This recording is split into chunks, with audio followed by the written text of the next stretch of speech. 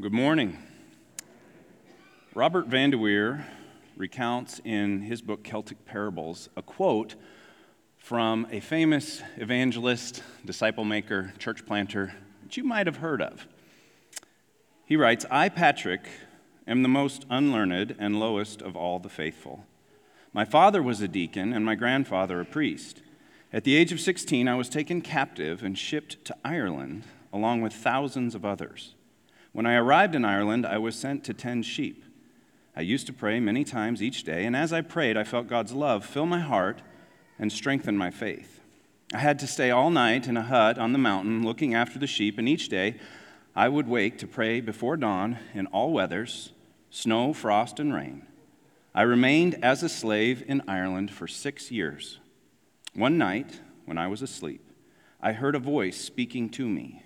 It told me that a ship was waiting to take me home.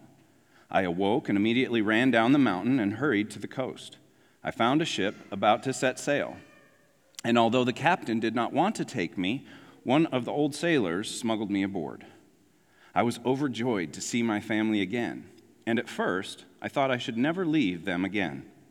But one night I had another dream in which a voice spoke to me.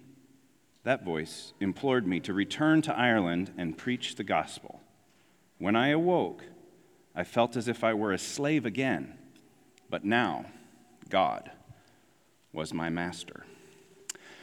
Now, I share that quote for a couple of reasons. One, it sets up the message perfectly, so I like that. Two, we just celebrated St. Patrick's Day.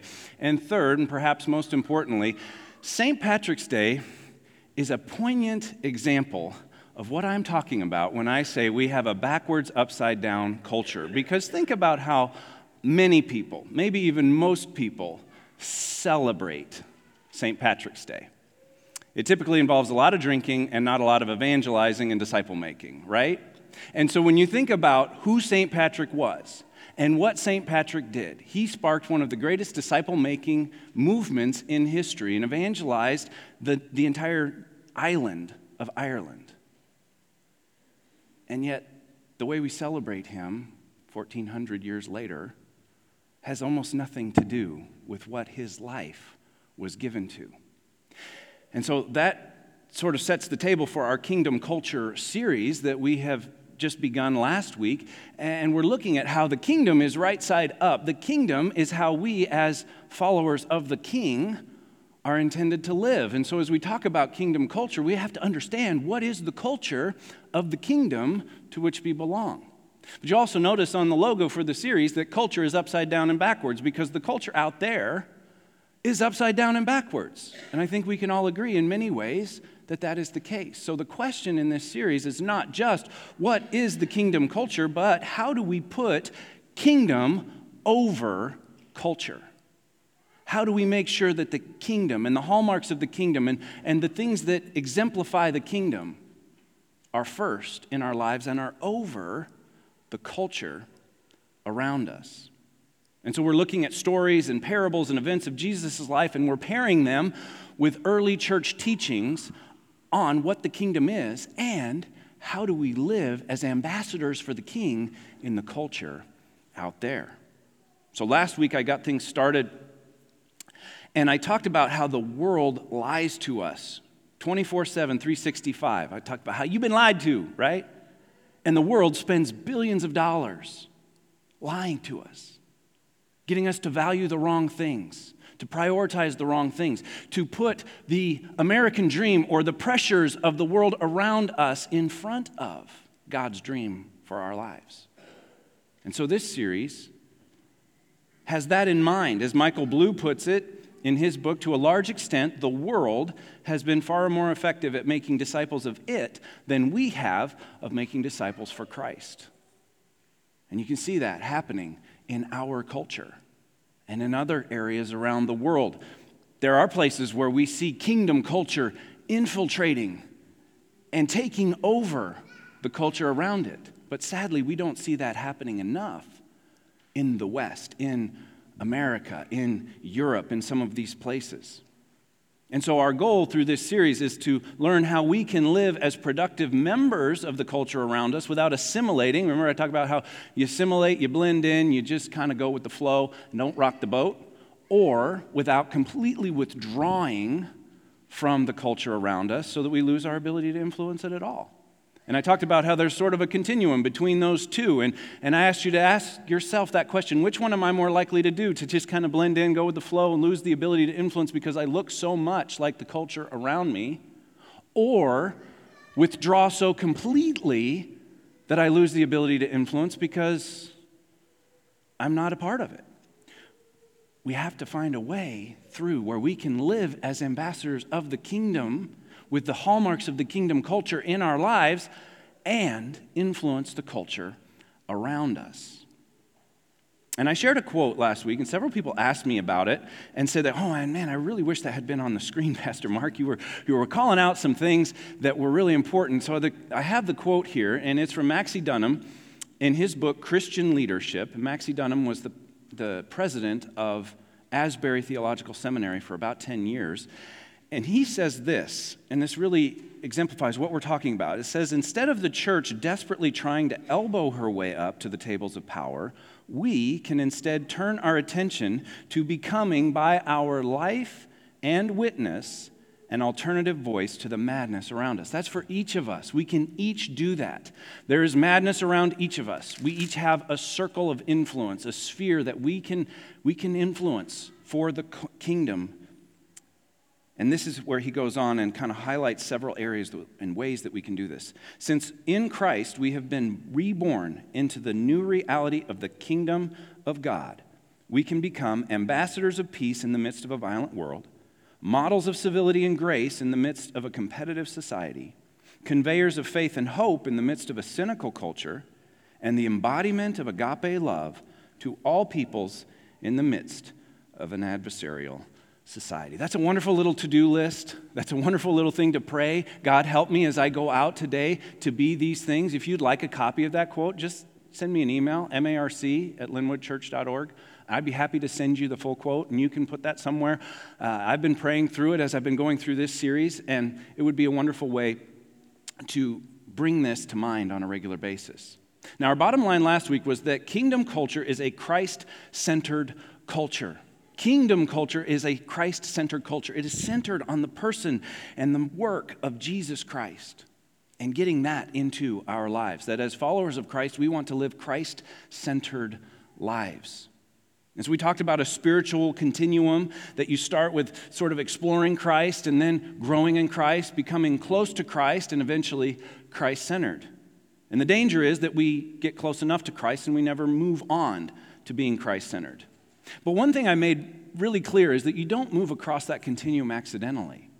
It takes intentionality. It takes intentionality to start exploring Christ. And if you're here today exploring Christ, good for you. We celebrate that, and we want this to be a safe place for you to grow closer to Christ and grow in your relationship to Christ, make a profession of faith in Jesus Christ. And then we grow in Christ and we become close to Christ, and finally, with enough intentionality, we can become Christ-centered, where our relationship with Jesus is the most important thing in our lives, and it guides everything we do. And so, one of the things that was important last week is that there is much that we can do. There are things that can help us grow spiritually. And I usually camp out on personal spiritual practices, reading your Bible, praying, journaling, these things that we do personally in our one-on-one relationship with God that can help us grow spiritually. There's no substitute for them. But today I want to focus on something else. I want to focus on service. And it's going to involve a new take on a pretty familiar parable, that we grow when we serve. That spiritual gifts that God has given us empower us to grow. And as we step out of our comfort zone and into our spiritual gifting, we can grow in ways that we never would otherwise. And so the new parable, or the new take on the old parable, is the parable of the workers in the vineyard. It's in Matthew chapter 20. And if you have one of our blue hardcover Bibles, that's page 1529. If you don't have one of our Bibles, you're joining us online. We'll have this on the screens, but I would encourage you to open up a Bible in front of you if you can. Now, the context for this parable in Matthew chapter 20 is that there's a lengthy teaching that starts in Matthew chapter 18 and goes all the way through the end of Matthew chapter 20.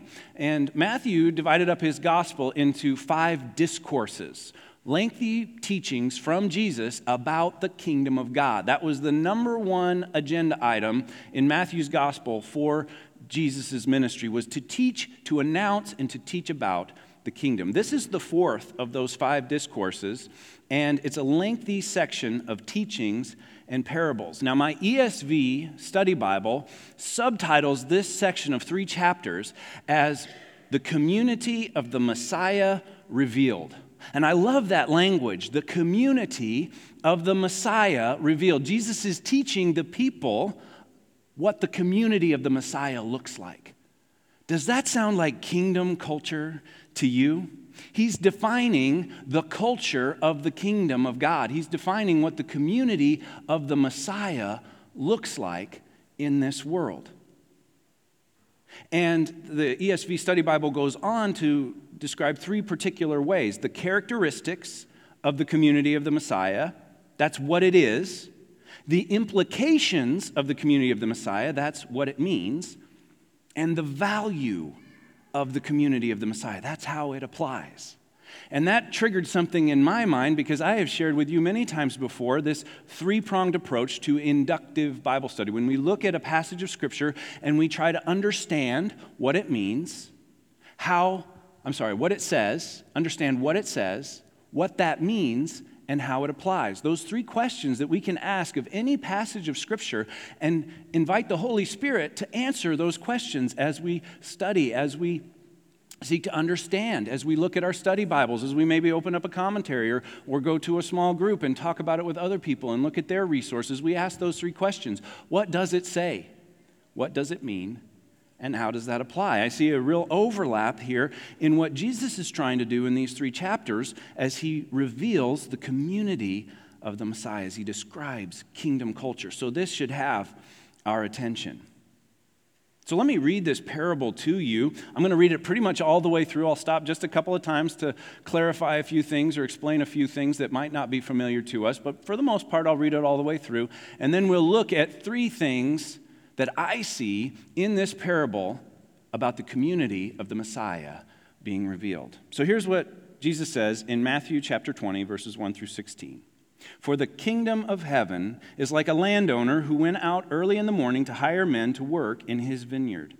He agreed to pay them a denarius for the day and sent them into his vineyard. Now, a denarius was basically a day's wage. It was sort of the agreed upon amount. You might think of like a minimum wage or a reasonable wage, maybe above minimum, but it was the day's wage at the time. Picking up in verse 3, about the 3rd hour, he went out and saw others standing in the marketplace, doing nothing. He told them, you also go and work in my vineyard, and I will pay you whatever is right. So they went. He went out again about the 6th hour and the 9th hour and did the same thing. About the 11th hour, he went out and still found others standing around. He asked them, why have you been standing here all day long and doing nothing? Now, these hours, there was essentially a 12-hour workday, and it was broadly from about 6 a.m. to 6 p.m. So he goes at the beginning of the workday, he goes again 3 hours in, 6 hours in, 9 hours in, and even at the 11th hour, basically at 5 o'clock. And each time, he finds people looking for work and sends them to work. Now, verse 7, they answer his question, why have you been standing here all day long doing nothing? Because no one's hired us, they answered.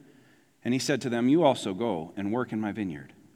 When evening came, the owner of the vineyard said to his foreman, call the workers and pay them their wages, beginning with the last ones hired and going on to the first.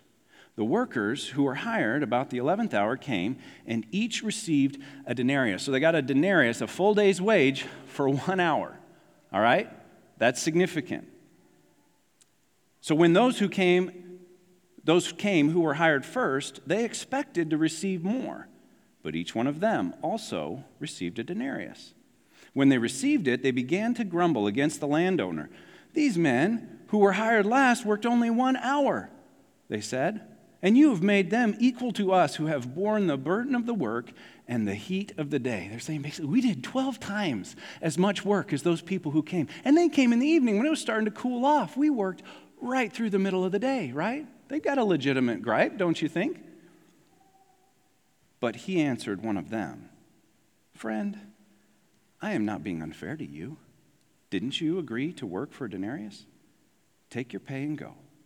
I want to give the man who was hired last the same as I gave to you. Don't I have the right to do what I want with my own money? Or are you envious because I'm generous? So the last will be first, and the first will be last. So there's a couple of things that I want us to see, 3 things that I want us to see or understand, and 1 thing that I want us to do in response to this. The first thing that I want us to see or understand, and this was a newer insight for me in regards to this parable, is this: everyone was given work to do. Do you see that? Everyone in this parable was given work to do. Nobody was exempt. And we see this in verses 1 through 7 in the return to the marketplace to bring more people. And each time he had work for them to do. Now, there was a footnote in my study Bible that told me, and this makes sense, and I've seen this in other areas, that grapes were one of ancient Israel's most important crops.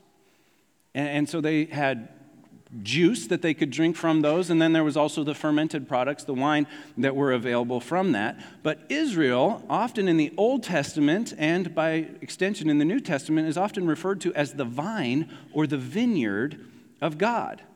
And that vineyard represents the activity of the kingdom in this world. I can't make this stuff up. It's right there in the study Bible that the vineyard of God, the people of God, represent the activity of God in this world. That's our kingdom culture theme. And it's followed, ironically, in Matthew chapter 21, in the 5th discourse, with 2 more vineyard parables. That he tells more parables that involve a vineyard, that involve a landowner. And so this is representative of the activity of the kingdom of God in this world. And here's our bottom line today, that kingdom culture is a serving culture. Everybody had work to do. The work of God in this world involves all of the people of God.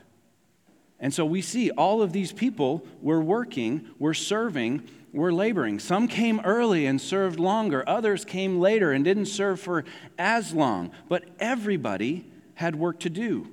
And we serve the King by serving others. We serve the King today when we serve others, when we serve within our church, when we serve within our community, when we go on a foreign mission trip like Keith and Sandra are on right now, or like Greg Desatel and Mark Hafey and came back from a mission trip. We're going to hear from them and the things that God did in them. We've got a mission team going to Zambia in July. Like, we serve the King when we serve his church and our community and the world, when we serve our Jerusalem, our Judea, our Samaria, and the other ends of the earth. We labor in his vineyard. We help to do the activity of the kingdom in this world. And here's an interesting take on that. Those who came first, those who started early, got to do more for the kingdom of God. They got to bear more fruit. They got to do more work for the King. They also were spared the anxiety of not being hired. You see, if you were a day laborer and you didn't get hired for the day, you didn't get the denarius for the day, you didn't come home with bread. You didn't come home with the things that your family needed because you hadn't received the payment that you earned from the day. So they were spared that anxiety of, are we going to have food to eat tonight? And they got to bear more fruit. Those who start early get to bear more fruit than those who are started late. Now, the second thing that I see in this parable of the community of the Messiah being revealed is that everyone got what they needed. That's the second thing that we see here. Everyone got what they needed. In verses 8 through 10, as the people are being paid, they're all paid a denarius because they all needed a denarius. Even the one that came at 5 o'clock and only worked an hour still needed a denarius. Everyone needed a full day's wage, and everyone had agreed to a full day's wage, even those who started first. And by extension, we all need salvation.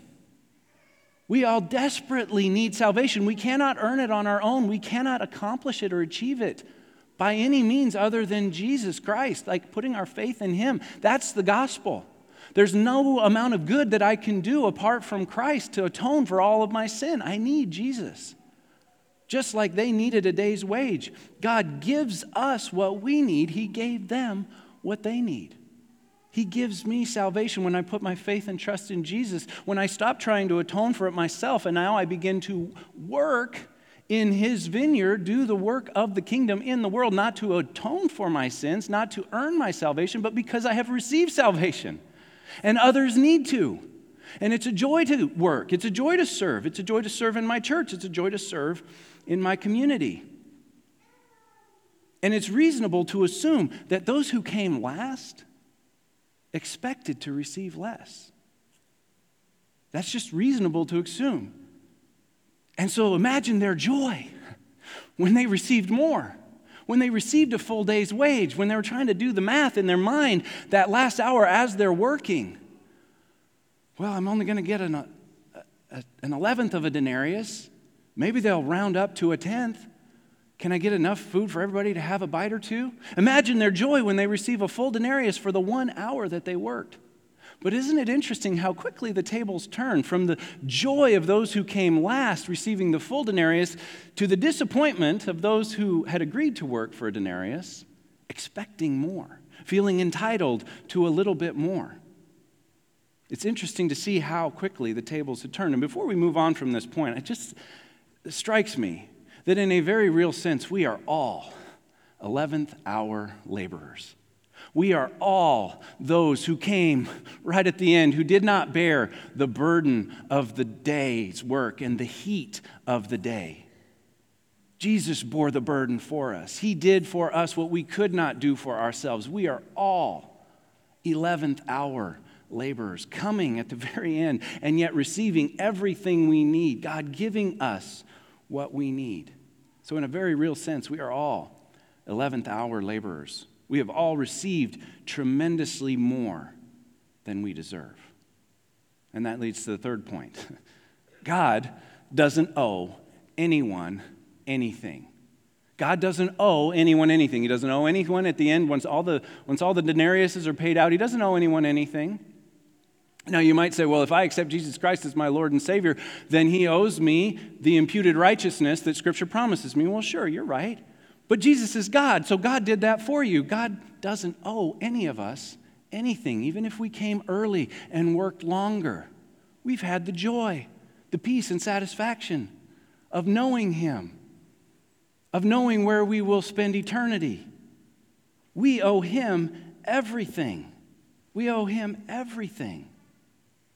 And we're called to serve him by serving others. The greatest commandment tells us that we are to love the Lord our God with all our heart, with all our soul, with all our strength, and to love our neighbor as ourselves. That's the second that's brought up to equal with it. I talked about this last week. If you missed last week, it would probably be a very good one because I'm going to be referring back to that often throughout this series. This would be a good one to go back and look at. But that's the greatest commandment, that we love the Lord our God with all our heart, mind, soul, and strength, and that we love our neighbor as ourselves.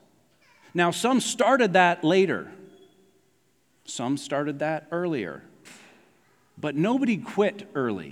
Do you see that? The people that started at 6 a.m., they're not getting the afternoon off, even as the reinforcements come. Now, the work might have gotten a little easier, and they might have gotten a little tired, and here come the fresh legs, but nobody's checking out early. Nobody's punching out early. Nobody's clocking out early. And this highlights to me this idea that the notion of voluntarily retiring from Christian service is completely unbiblical.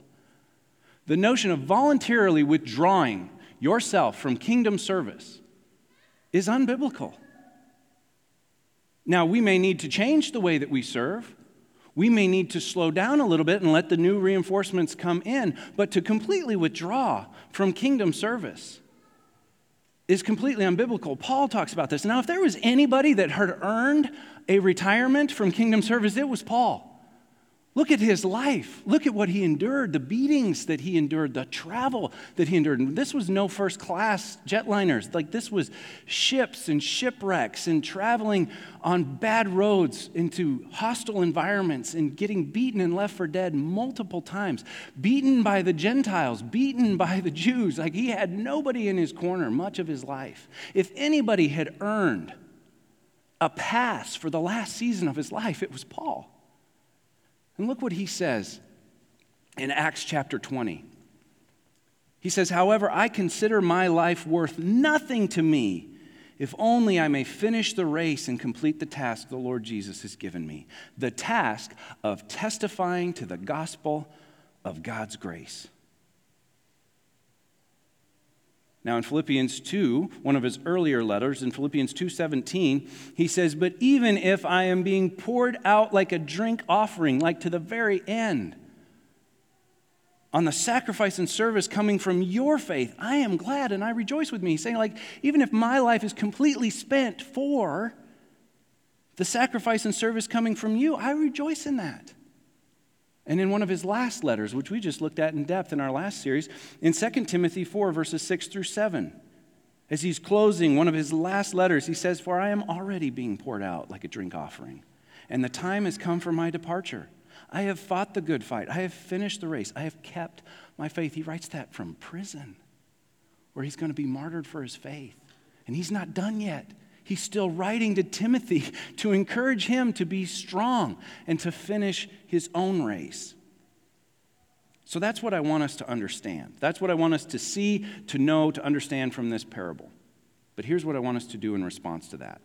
As we think about the community of the Messiah, there's one more thing, and this is what we're to do. We are to serve one another in love. We're to serve one another in love. Our bottom line today is that kingdom culture is a serving culture. And Paul writes extensively about this in Galatians chapter 5, verses 13 through 15. So that'll be our New Testament teaching on this, our early church teaching on this. In verse 13 of this passage in Galatians 5, Paul says, you, my brothers, and by extension my sisters, were called to be free. But do not use your freedom to indulge the sinful nature. Rather, serve one another in love. If you have received the gift of grace through faith in Jesus Christ, you are called to serve one another in love. You're free from the penalties of sin and death. You're free from the requirements of the law. But don't use your freedom to be lazy. Don't use your freedom to indulge the flesh. Don't use your freedom in Christ to indulge a sinful lifestyle. Rather, serve one another in love. Serve one another in love. Don't use your freedom to indulge the flesh. Rather, realize that we're free from the flesh. We're free from the flesh and we're free to serve others.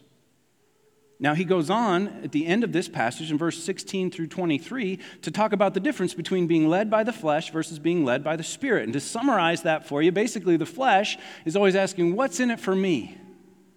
And the flesh is very self-serving. But the Spirit is always asking, what's in it for God? What's in it for others? And serves others.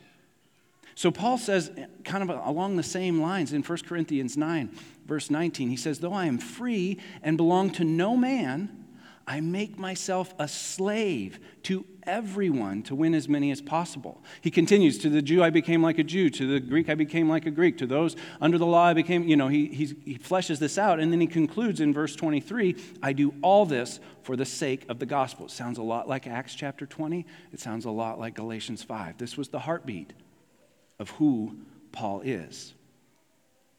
And let me tell you guys, one of my greatest regrets in life, and I don't have a lot, thanks to Jesus, but one of my greatest regrets in life is that I did not take Jesus seriously sooner. I grew up in the church. I knew what I needed to know, but I did not respond in faith to it.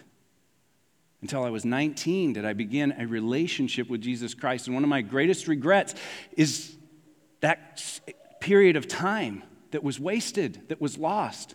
And even after I came to faith in Christ, there was a period of time where I was growing in Christ, like that spiritual continuum, where I was learning what it means to get to know Him.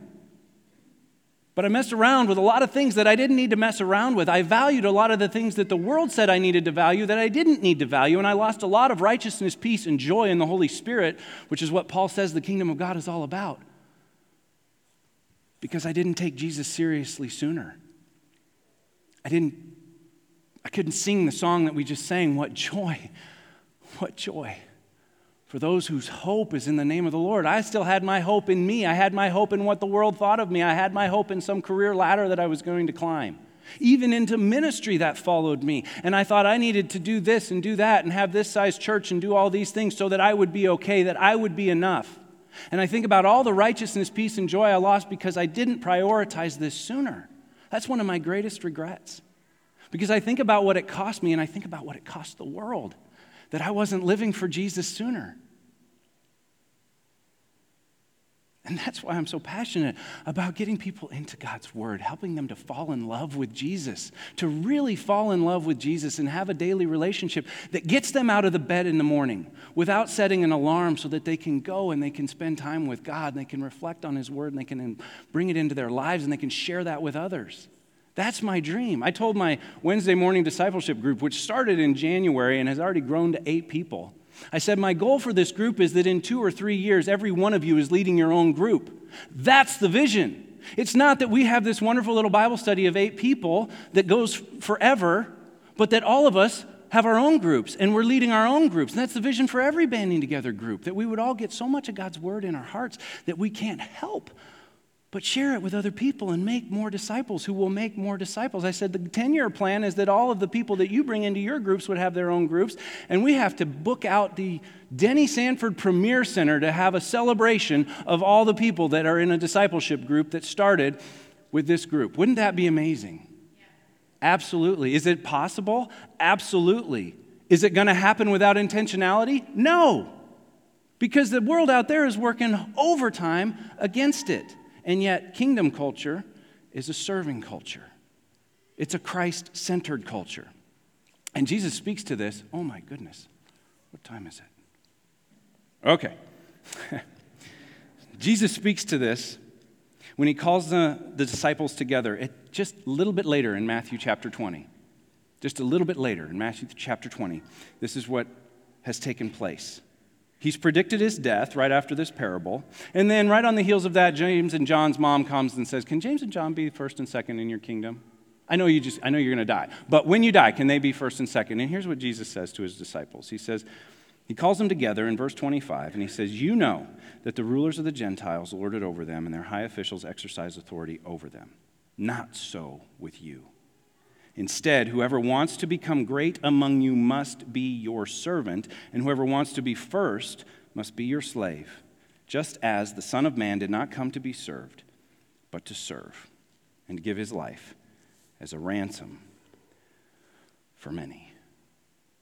If the king is here to serve, aren't the subjects here to serve? Can I have 5 more minutes? Like 5 extra minutes? Can we go a little long today? Is that okay? Show of hands, is it okay? All right, that looks like a majority. Verse 14. We're coming back to Galatians chapter 5, okay? Verse 14. This is important. Don't miss this. The entire law, like 3/4 of your Bible, the entire law summed up in one command, one sentence. Love your neighbor as yourself. This is Paul boiling it all down. He's saying, love your neighbor. Agape, love your neighbor. Self-sacrificing, surrender your neighbor. Empowered by the Holy Spirit as yourself. This is where service moves from the head and the heart to the hands and the feet. Love is a verb. Love is not a feeling. He's not commanding you to feel something about your neighbor. He's commanding you to do something for your neighbor, to love them, to put them first, and to serve God in that way. To love the Lord your God with all your heart, mind, soul, and strength, to love your neighbor as yourself. You have a spiritual gift, every single one of you. I can say that with absolute confidence. The person sitting in your seat has at least one spiritual gift, maybe more. And in 1 Corinthians 12 and 14, Paul talks about using the spiritual gifts, that you're a part of a body. And when you just check out early and go home, the body suffers. That your spiritual gift is meant for the body. It's not for you. And so we all have to serve. We all have to serve together. We have to serve in the church, and we have to serve in the world. You have a spiritual gift, and we have an assessment that will help you figure out what that spiritual gift is. We talked about this back this fall in the Holy Fire series, but you still have access to this. There's this QR code on the screen. You can just open your phone, your camera. It'll tell you, do you want to open this page? You can open it. It's safe. You can take a spiritual gifts assessment. You can learn how you are hardwired by God to use your spiritual gift. And then we will help you as a church staff to find a place to use that spiritual gift. You can do that. We can help with that. This is not the same as our spiritual life survey.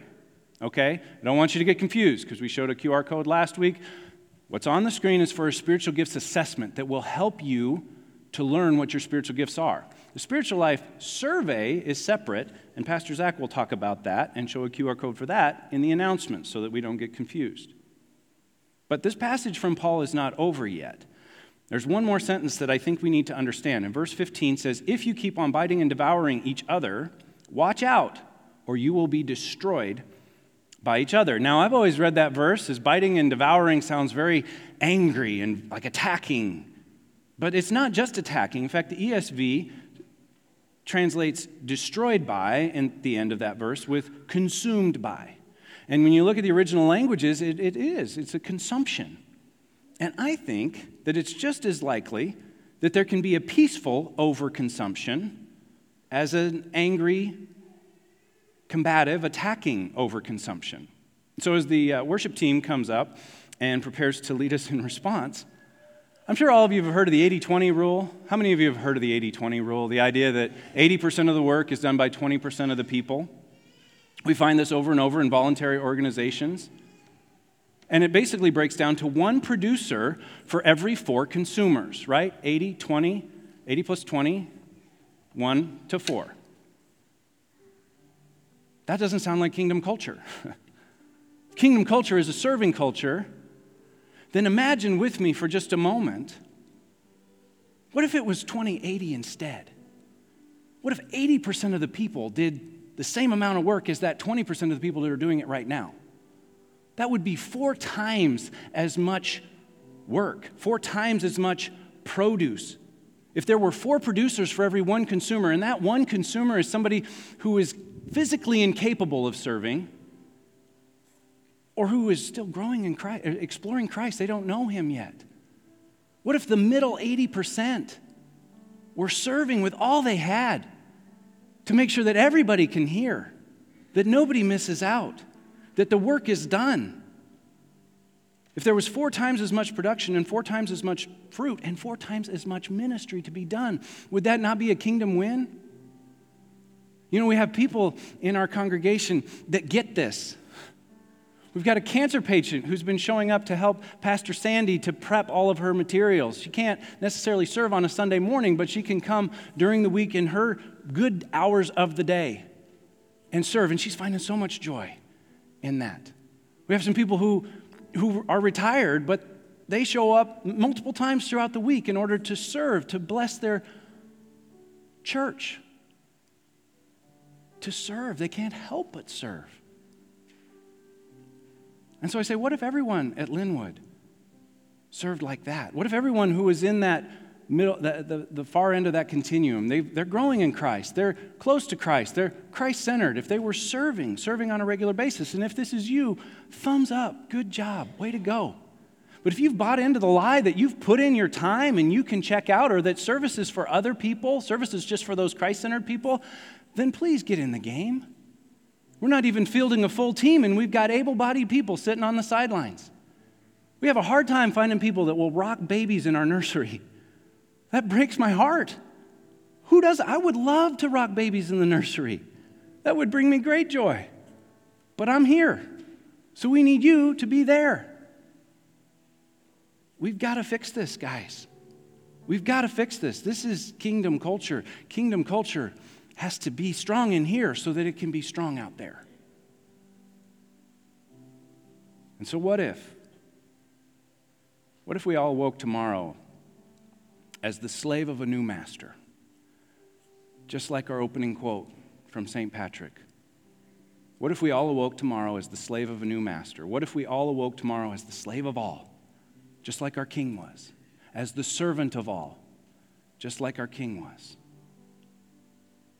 That would unleash so much righteousness, peace, and joy in the Holy Spirit in each and every one of our lives that we wouldn't even be the same. We would never be the same. And I believe this world and this community would never be the same. So will you pray with me and respond in faith with me? Heavenly Father, thank you for this time together. Thank you for the extra time together. Thank you for your word and your spirit. It really is all we need. We need your word. We need your spirit. We need to get your word into our hearts, and we need to follow your Spirit into this world. Help us, Lord, to be led by your Spirit as we serve one another in love, as we respond in faith, as we take a spiritual gifts assessment, or as we sign up and get in the game. Help us, oh God, to serve you. In Jesus' name we pray. Amen.